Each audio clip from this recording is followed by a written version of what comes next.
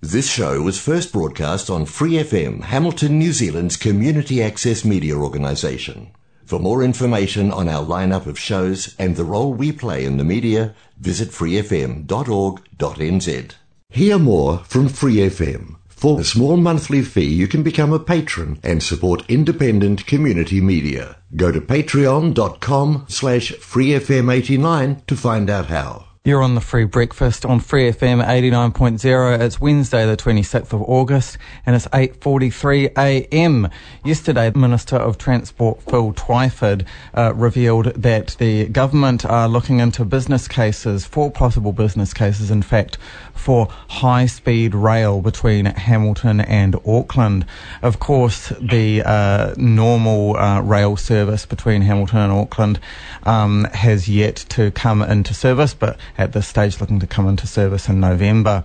I've got Susan Trodden from the Rail Opportunity Network on the line, and she has been involved in advocating for rail between the cities for several years now. Good morning, Susan.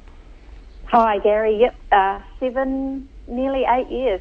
Right, yeah. So it's been a really long campaign, hasn't it? Just to get this first 150 or so capacity train running between Hamilton and Auckland. What do you think of the idea of high speed rail at this stage? It's interesting. I think. Well, the first thing I would say is I was really disappointed with the headline that made it onto Stuff, which suggested that the $13 billion option was the preferred one. When you read through the report, it's not quite that way.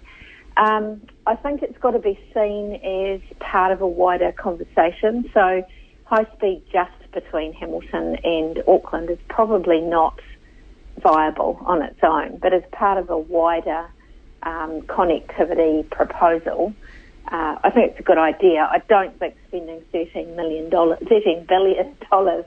is necessarily a good idea, though. I mean, the numbers just don't add up for that final piece. Just save yourself 30 minutes for people on it. Yeah.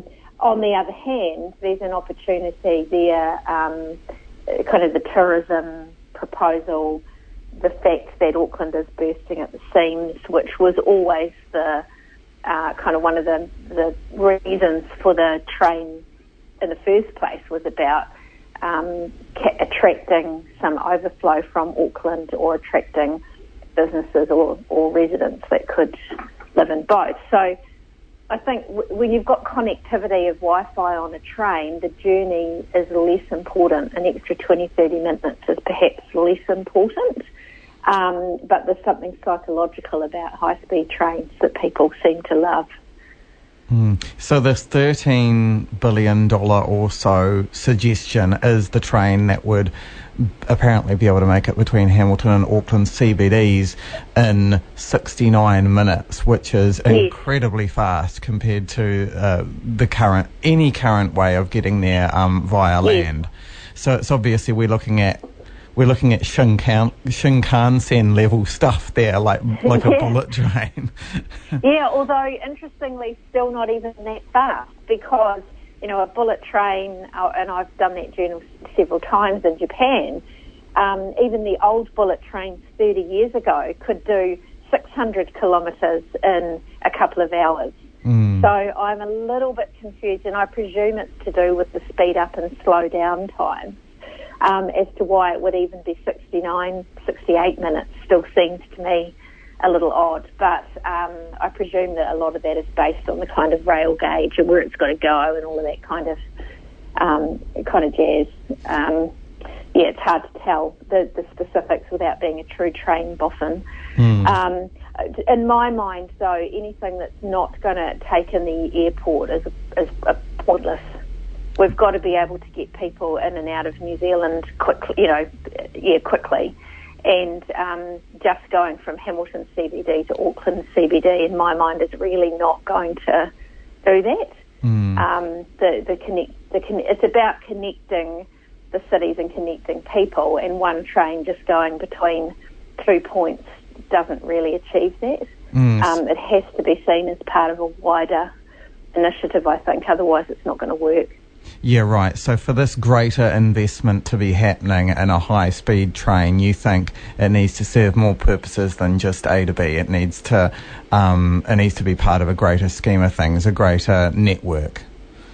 Yeah, I think so. I mean, what's fascinating to me, and it's slightly off topic, but it is interesting to me that we don't have an actual growth strategy for New Zealand that I'm aware of. So this is where, a kind of an idea of that says this is the kind of optimum population we have. We certainly don't have that for Hamilton unless that's happened in the last little while, that says, we want to have X number of people living here, X amount of businesses, etc.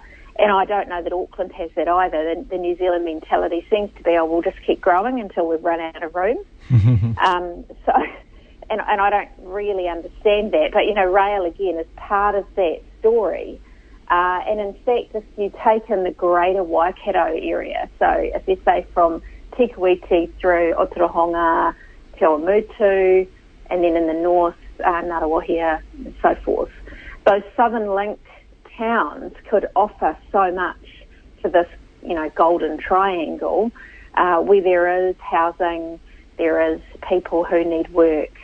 In my mind, while fast rail is great, I think that a priority on connecting the region is more important, rather than cramming more people into a city that can't actually accommodate them, and then using rail as the panacea for overpopulation. I'm not sure that that's the right strategy.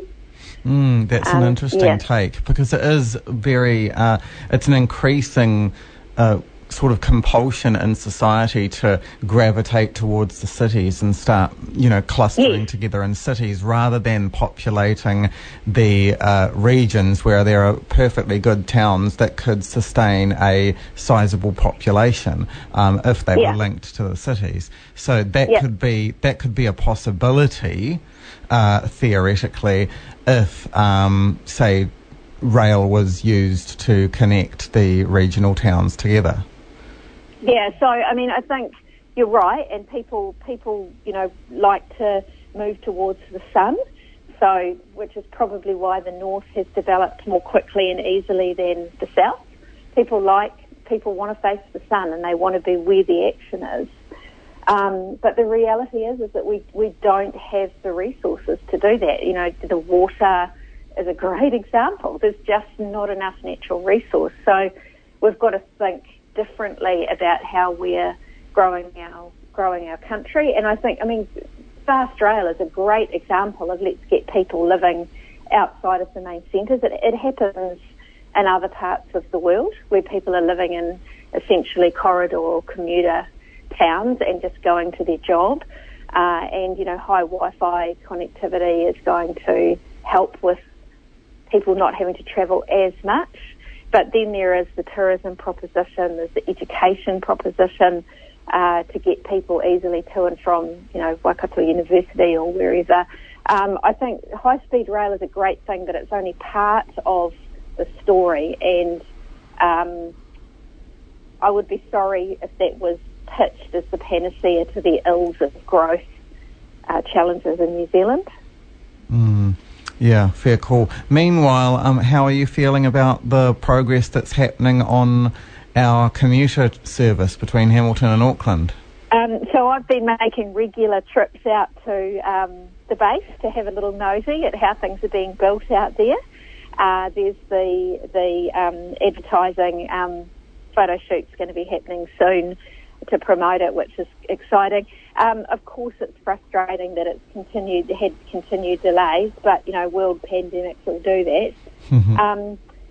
And I do think again that there's going to be challenges for people that have now got used to perhaps working from home or whatever. But in the scheme of 7, 8 years, a few more months is neither here nor there. So I think once the thing's up and running and people get to use it and see it as an alternative or just an option that sits alongside other ways of working. Again, I come back to that connectivity thing. This is just about offering people another way to get to where they need to be. And it is going to be exciting. It's a whole nother step as a city growing up and having intercity connectivity via public transport is part of what being a grown-up is for Hamilton. Absolutely, it's exciting for Hamilton. Susan Trodden from the Rail Opportunity Network, thank you so much for joining us on the Free Breakfast today. You're welcome. Thanks for listening to this Free FM podcast. If you want to hear more content like this, you can support Free FM via Patreon. Head to patreon.com/freefm89 to find out more.